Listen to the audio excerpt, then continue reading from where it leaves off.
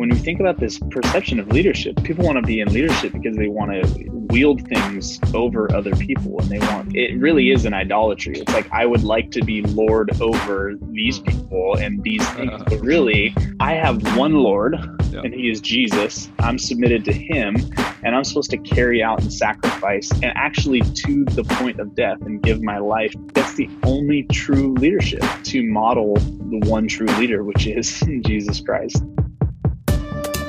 Hello and welcome to God is a Dad podcast, the show where three couples get together and talk about how God parents us and then how that should affect how we parent our kids. Today on the show, we have a very special guest, Chris Cerullo from Man on Mission podcast, a show where he invites leaders from all walks of life to discuss what leadership looks like in God's kingdom. And I wanted to have him on today so we could particularly discuss what leadership looks like in the family, because I've just been feeling that personally, as I'm trying to lead my family, a lot of what I think is the right way to lead has been largely affected by culture and maybe not by God's definition of what good leadership looks like.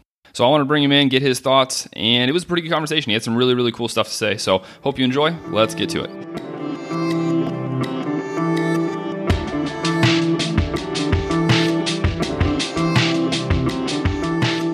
Well, yeah. So, I mean, the concept for your show, right, is that you interview lots of men. I don't think all of them dads, or are some of them just business guys and leaders in culture and communities? No, they are all Christian, married men, fathers, doing unique things. So, and that's really done intentionally because I want the perspective of fatherhood, marriage, that kind of stuff to kind of bleed out into the conversations we have.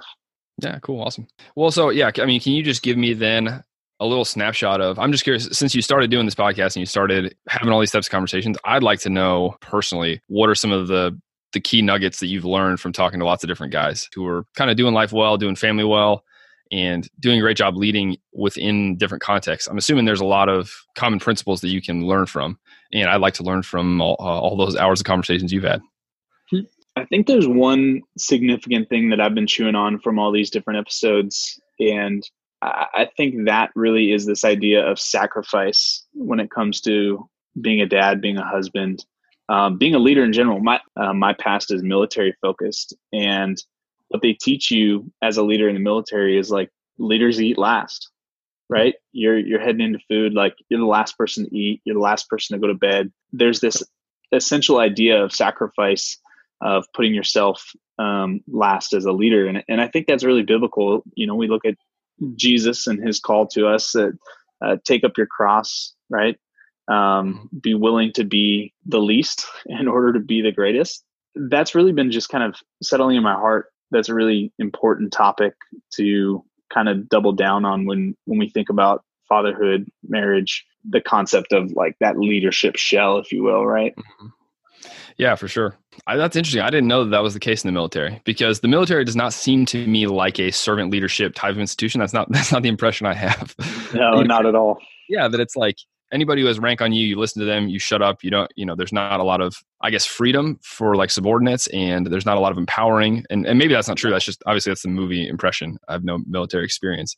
Yeah. But so officers actually do that, like in the mess halls, they actually are the last ones to get the food, huh? Yep. Yeah. And so, I mean, I think it's good-willed. I think it's missing the heart and the soul of, obviously, like kind of the origin of that Sure. type of mentality, which is, Christ-centered and biblical. But yeah, it surprisingly is such.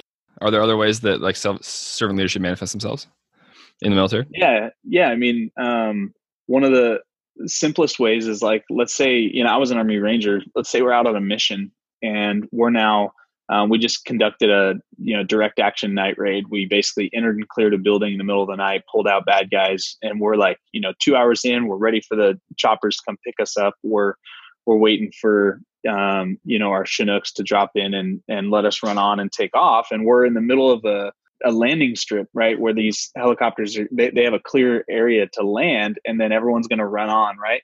Well, the leader is always going to be on the last portion. He's there waiting, and he's counting heads, right? So if anything were to happen, he's the last person to get on into the safety of these, helicopters, right? Sure. There's just little nuances like that throughout everything that kind of puts the leader in the lowest position, if you will, oftentimes, or the greatest risk, or But like you said, there's still, very much hierarchy. There's, obedience by law.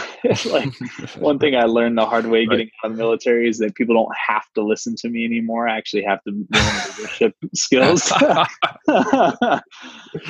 Oh, that's awesome. But yeah, there's a little bit of that kind of bled into everything. Right. Okay. Yeah. So that's the reason I kind of want to talk to you. And I thought that would be a good conversation, is because the passage that I can't get out of right now is Mark 10, where James and John come to Jesus and they're like, hey, can you let us sit at the right, your right and left in the kingdom? And he's like, you don't know what you're asking. And he's like, can you drink the blood, or I think he says, drink the cup that I can drink. And can you do the baptism that I'm going to be baptized with, or whatever? And they're like, sure, we can. And then he's like, no, you still don't get it. Right. Like, Yeah. the leaders and authorities of the Gentiles in your time, they use their authority to lord it over the people. Like, that's what they do. They use authority as a way to control people, as a way to, kind of posture themselves as preferred, as prominent in society. And that's what leadership is to them. Right. But, then he goes on and he's like, it's not going to be that way with you. You got to be the least of these, right? You got to be the servant to everyone. And he's like, just because that's what I am, right? I came to be served, or not to be served, but to serve, right? So I am really curious then. To me, I don't think of myself as a father. Like, we all know that fathers are supposed to be the leaders of their house, right? I mean, that's kind of we would say the biblical structure of family. And when I'm applying that verse to my fatherhood, to me as a parent, I would describe myself as a leader. And I would even maybe describe myself as servant leadership, those two combinations. But Jesus doesn't really say like servant leadership. He says you must be the servant of all. Right. Like, and even, in some translations or some words, people call like the slave of all. And I would not describe my leadership of my family as if I am the slave of all of them. I would guess that, you wouldn't look at like the military guys and they might eat last and they might do some, have some sacrificial type things. But I was kind of struck by the extremity of his language, by how extreme he was putting leadership. Like, you must be the slave of all. And then if you want to be the greatest leader, you literally must be the person that is going to always and every single time look not to your own interests, look not to your own passions, look not to your own purposes, but every single time when there is a conflict between your interests or someone else's interests, you will always choose the other person's interest. And I don't know, I guess that's not really how I feel like I have led my family. That's not really how I felt like leadership looks like. Do you feel that way, or is that something? I mean, you were talking about servant leadership, so maybe you're yeah. Along. I mean, that's a constant place I'm trying to die in, is my own selfishness and my own elevation of my individual person over my family, right? And something that I've been thinking through a lot recently that's kind of encouraged me in this way. I mean, we as a family are always focused on this thing that we would consider a family team, right? Like a multi-generational team. We've always kind of looked at the family as greater than the individual, but acting that out and actually having that penetrate the decision making and the mindsets and things like that. That's the next stage, right? Like, it's easy to say we believe this, but then doing it is really hard. One of the things that I've been thinking through recently was something that was kind of highlighted and defined by Bruce Molina, who's like I believe he's a psychologist. But it's this idea of strong group society versus a weak group society. And this is the way that he would define it. I'll kind of read this to you because I've just been meditating on this and writing on it and thinking through it. But in a strong group society, the person perceives himself or herself to be a member of the group and responsible to the group for his or her actions, destiny, career development, and life in general. The individual person is embedded into the group and is free to do what he or she feels is right and necessary only if in accord with group norms and only if the action is in the group's best interest.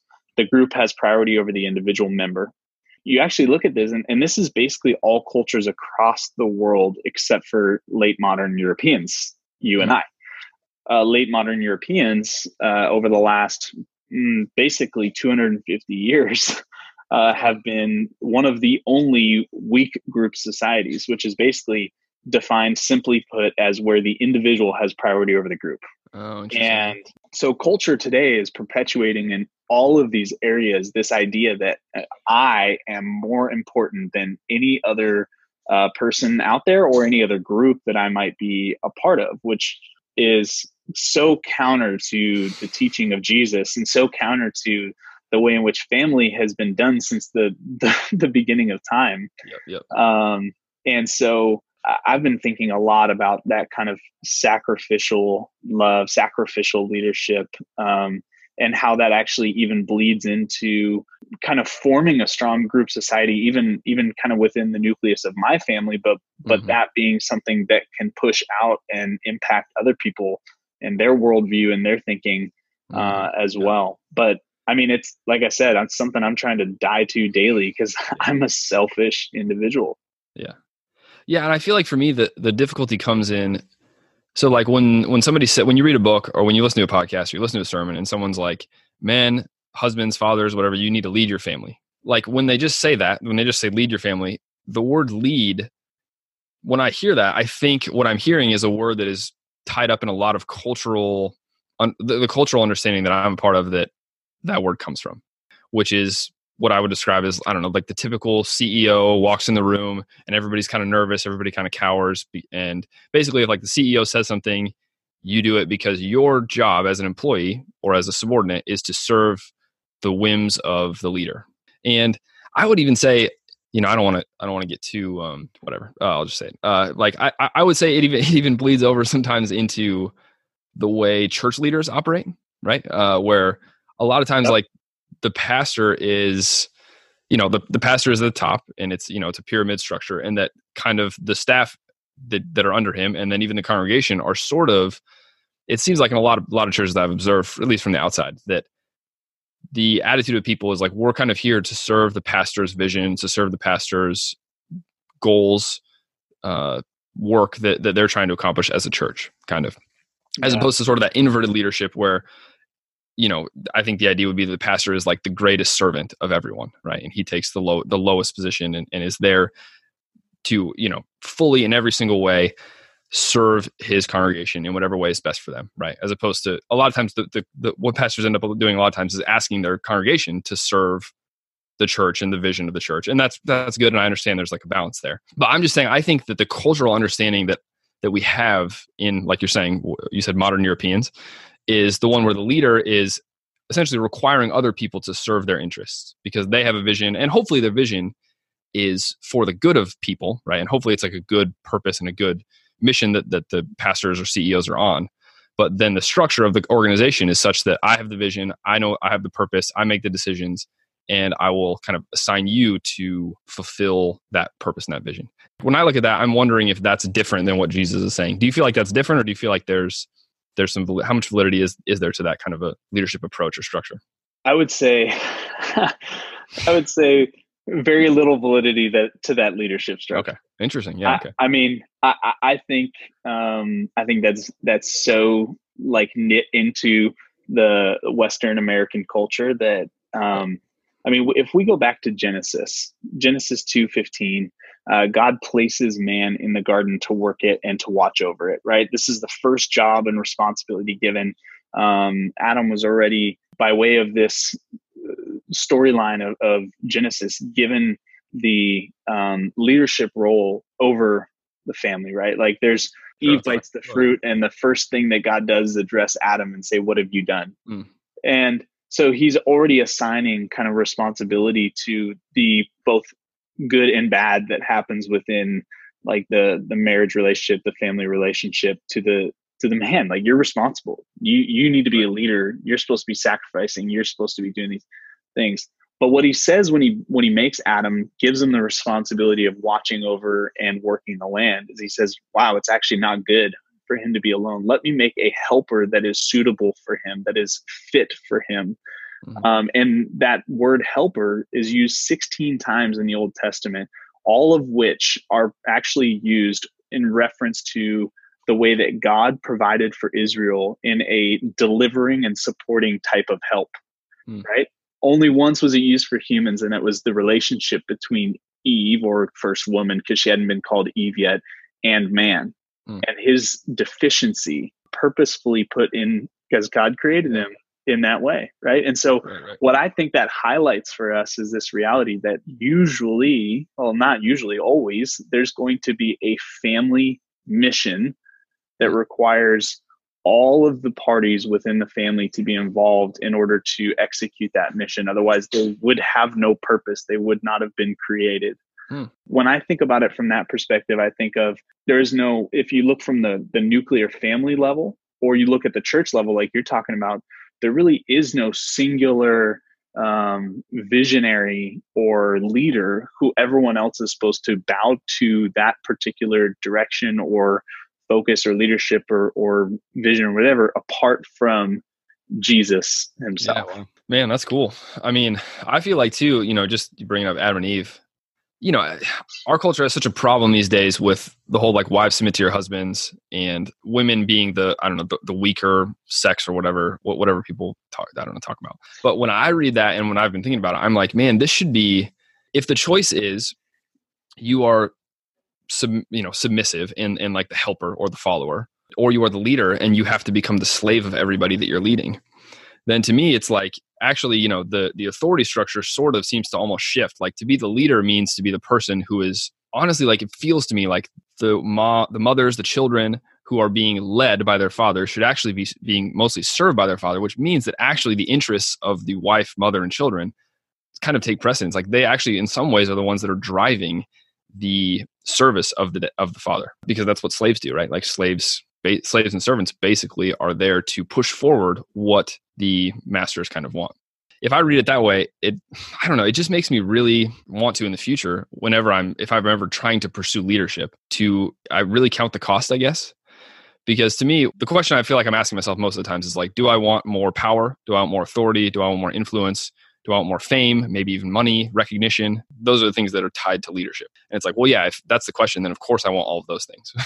But if the question actually is, do you want to always be put in this position where everything that other people want around you that you're leading takes the position over yours in terms of priority?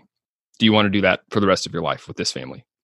That's just like a totally different question to me. And I feel like personally that would help like a lot of the more progressive mindset who struggle with the quote unquote, biblical leadership structure where it's like, God over man, then wife, then children. Like, a lot of people have problems with that. And if we just flip the whole thing upside down, which is, I think, what Jesus is saying, I feel like more people would be okay with it and would understand actually the beauty in leaders pay the price more than anybody else. And that's why, I don't know, is it better to be a leader or is it not? It's kind of like, in our culture, it's like definitely better to be the leader. But I'm not sure, according to God, it's like, it's not really better or worse. It just costs more, I think, if you're the leader. Yeah, absolutely. I mean, well, as we think about that story with Eve, right? Like Adam was the first one addressed, right? So there was clear like responsibility, and like the consequence was going to first and foremost fall on him for decisions that were made within the family, right? And then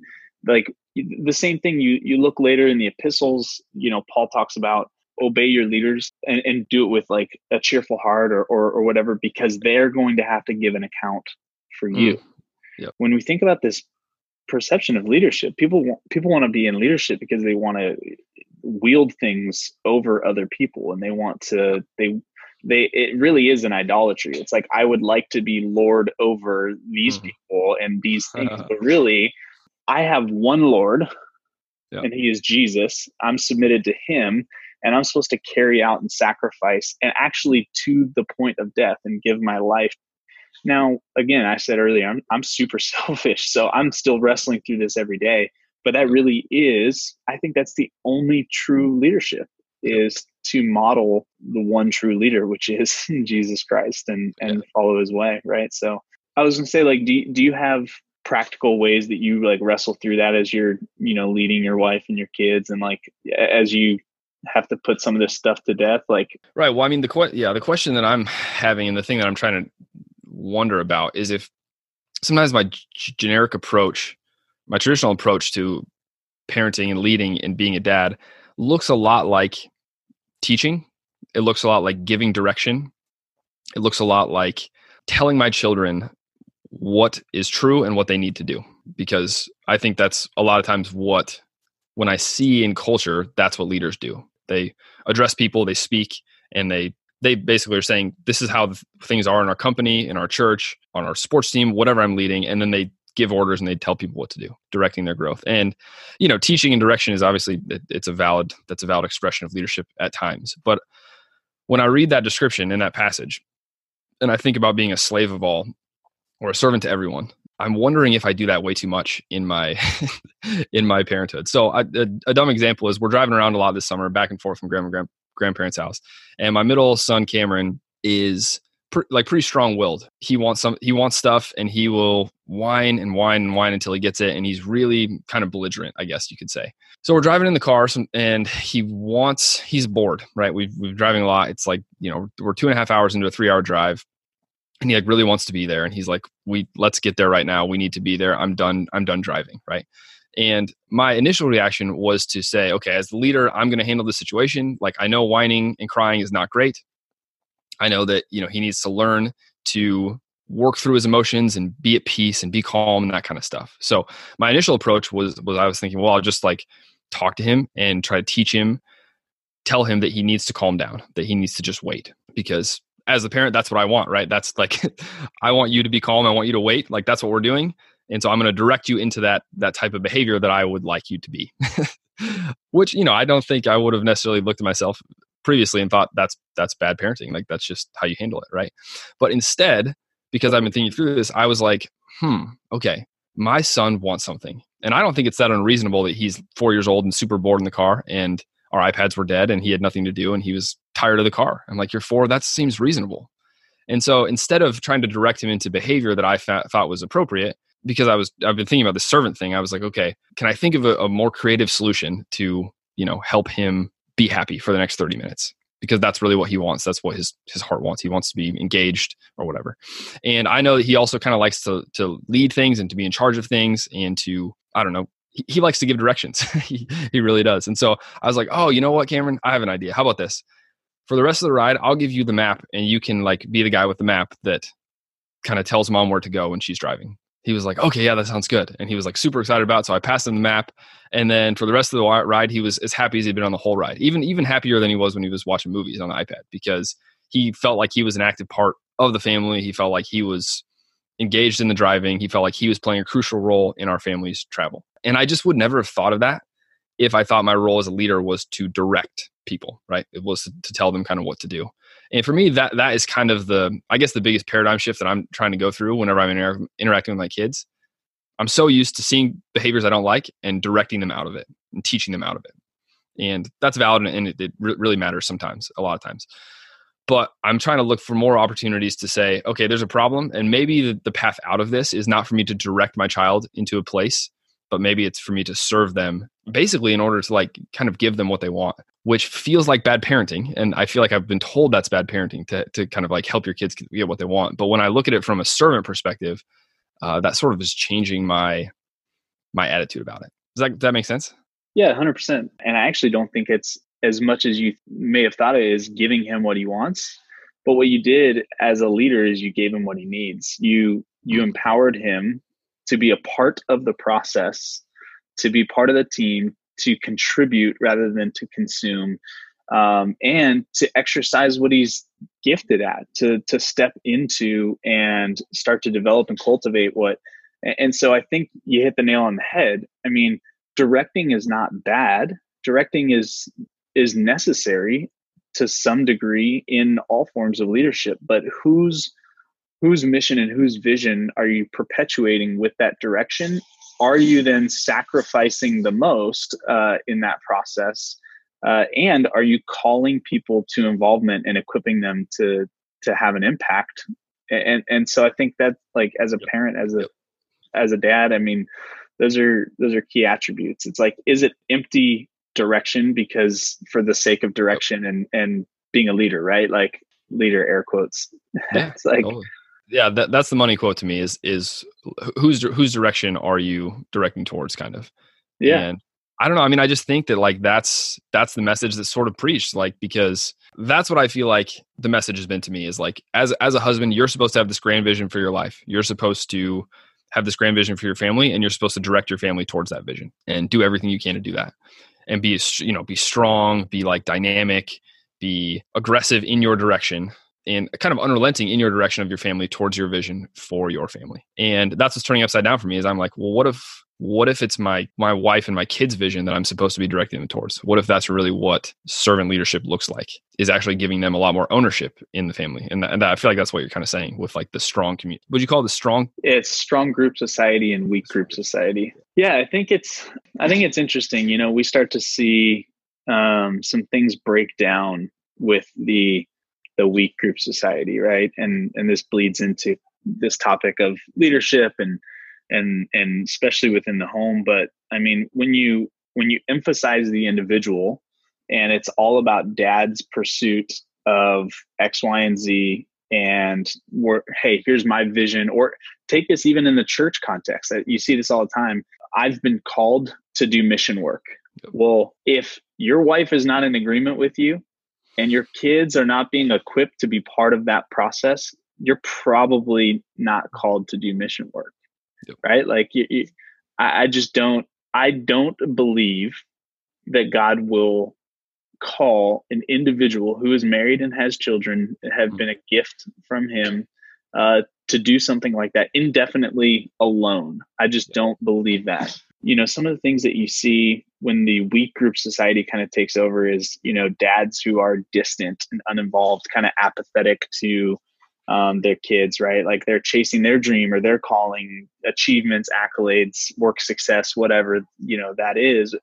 On the flip side, you start to see this bleed into the way that, you know, people see things on social. You and I are both on social media, you know, like this leads to moms who feel a pressure to have their own thing and to pursue this and to do that. Being a businesswoman, having your own thing is not a bad thing. I'm not saying that at all, but having a culture that perpetuates this need for someone to do that, to pursue the individual thing. And we see society crumbling around us because of stuff like that. Yeah, it's interesting, man. Cool. Well, I want to know what's something that you feel like your family is really good at, and what's something you feel like your family is not really good at? I think our family is really good at engaging with culture. Our kids are just, you know, a blast to most people. You know, like for whatever reason, we were blessed with some kids who just like, they're so fun. They have sensitive, tender hearts. They want to engage with people. They want to say hi. They want to go be around people, connect, and they're just a blast. I think that's kind of written into the DNA of the family. Is it's cliche, but anytime you're trying to have a positive impact on the world, we have to remember that people don't care what you know until they know how much you care. And if you don't have the ability to connect with individuals and show them that you really do have a heart for them, that you care, then what you have to say probably won't get heard, and it won't get heard very loudly. In terms of what we're not good at, I think it's exactly what we've been talking about, the selflessness. I think we're way better than we used to be. And I think that we're better than most people, but that, to me, that's not the plumb line, right? Like we were to grow up into the likeness of Christ. We're supposed to be, or he's supposed to be the first of many brothers. We're not supposed to be like people that are living the American dream, chasing our selfishness and calling ourselves Christian because we're saved. Like Christian actually means little Christ. Like we're supposed to look like him. And so I think that's what we oftentimes fail at the most. And I really want to improve that. Yep.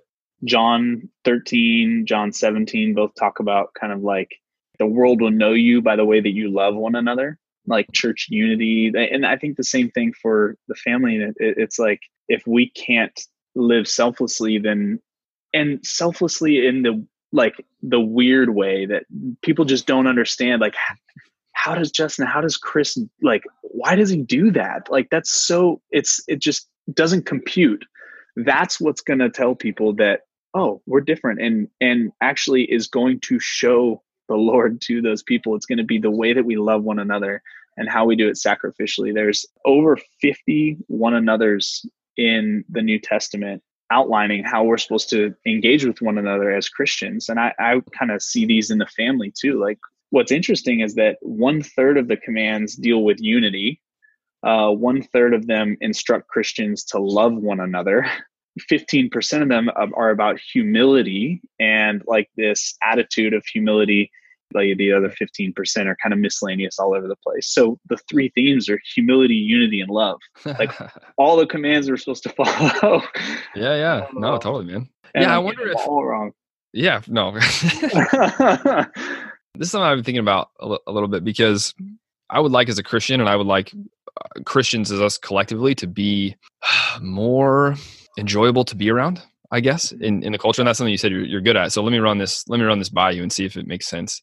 In John 13:17, talking about unity and like the way we interact with each other and selflessness being attractive and being like a light. And I feel like, again, tell me if I'm wrong, I feel like sometimes if we focus too much on the question of how do we like share the truth with people or help people see the truth, sometimes it can make us a little bit less fun to be around, because I don't know, like to me, that's one of the least fun. I think people find the least fun about Christians is that they feel like there's always some truth that they're trying to convince them of or share with them. If you are not into Jesus and someone starts talking to you about Jesus and trying to, share truth with you, I think most people feel like that's a pretty unenjoyable thing to be around. But to me, what I heard you say was, if we are living the lives that we're, that God's called us to, and that all those verses, the, large majority of verses in the scriptures are directing us towards, if we're doing all those things, then to me, if you are a humble person, if you're a loving person, if you're a unified person, and that those are the three things that you're about, you would be massively fun and massively enjoyable to be around. If I show up at any social event, at any party, and that's my attitude, that's my goal, I want to be humble, I want to be loving, and I want to be like build unity wherever I am. And if I want to be like a servant and actually care about the interests of other people, I think to me, that's like one of the most fun things I can be around. If someone is like, I'm all about you, Justin, like, I want to know about you. I want you to talk about yourself. I think you're the best. Whatever. Anybody who's like, it makes me feel like I'm the most important person around. That person's a really fun person for me to be around. And so I don't know. I just am thinking that I'm trying to be, the brightest light I can be, I suppose, to the people around me. And I'm wondering sometimes if that looks less like telling people what the truth is and more like being the greatest servant I can be to everybody around me. Yeah. I mean, I think it's both. Order matters. So sure. You hit the nail on the head. I mean, that we're supposed to be like that. That's supposed to be fun. It's supposed to be enjoyable. People are supposed to see something different in a culture that is divisive and things are just like chaotic, and there's a lot of hatred and there's polarities all over the place, and everyone's speaking in imperatives. Like, we are supposed to be the fresh light and salt. I mean, you look at, is it Romans 10? How do they believe if they haven't heard? Blessed are the preachers, basically. Like, I'm paraphrasing, but the word that's used there is actually like the same word as herald. So it's referencing like, how are people going to know the good news unless it's being spoken and heralded out? And so there is this balance. It's like you've got to do life on life. You've got to love people. You've got to eat around a table. You've got to enjoy people for the fact that they were created in God's image, the same way that Jesus did. But your experiences with people can't be void of telling the truth about the way the world is, which is the Lord. But timing and order is everything.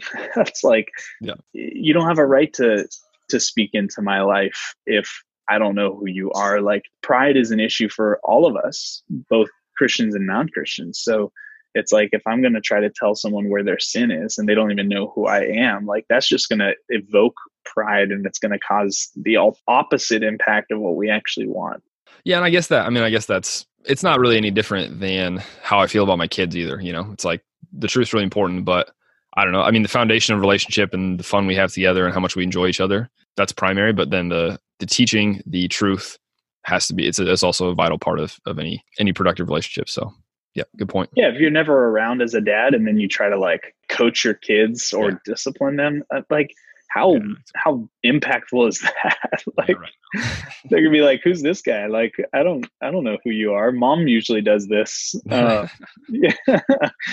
Yeah. Cool. Oh man. All right, man. Well, I want to let you get back to writing your book. It sounds like you got some pages to burn through. I've heard it's a really hard thing to do. I've heard it's kind of a nightmare in some ways, but yeah, the process is actually quite hard, and it's not even supposed to be a long book. It's supposed to be like 60 to 80 pages. and it's a struggle. Yeah, I appreciate that. There's nothing I hate more in life nowadays than a 300-page book that feels like it should be 30. So I appreciate you at the start saying I've got 60 to 80 pages worth of stuff to say, and I'm just going to say it in 60 to 80 pages. I know you probably can't charge as much for your book if it's not thick, but as a reader, I appreciate you not wasting my time with your length of your book. So that's cool. Cool. Well, good luck with that, man. Thanks for chatting. This is fun. Always. Hope you guys enjoy the rest of your week. For sure, man. You too. See ya.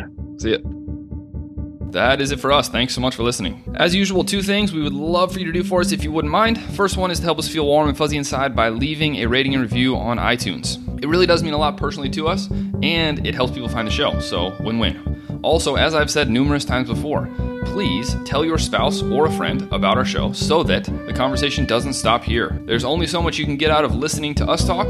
Mostly we think, though, the benefit will come if you have these kinds of conversations with the people around you in your life. Lastly, I know last week we promised a Halloween episode this week, but next week is when we're actually going to release that. We know that Halloween's a topic that Christians are all over the map on, so it should be an extra fun one. See you then. Have a good one.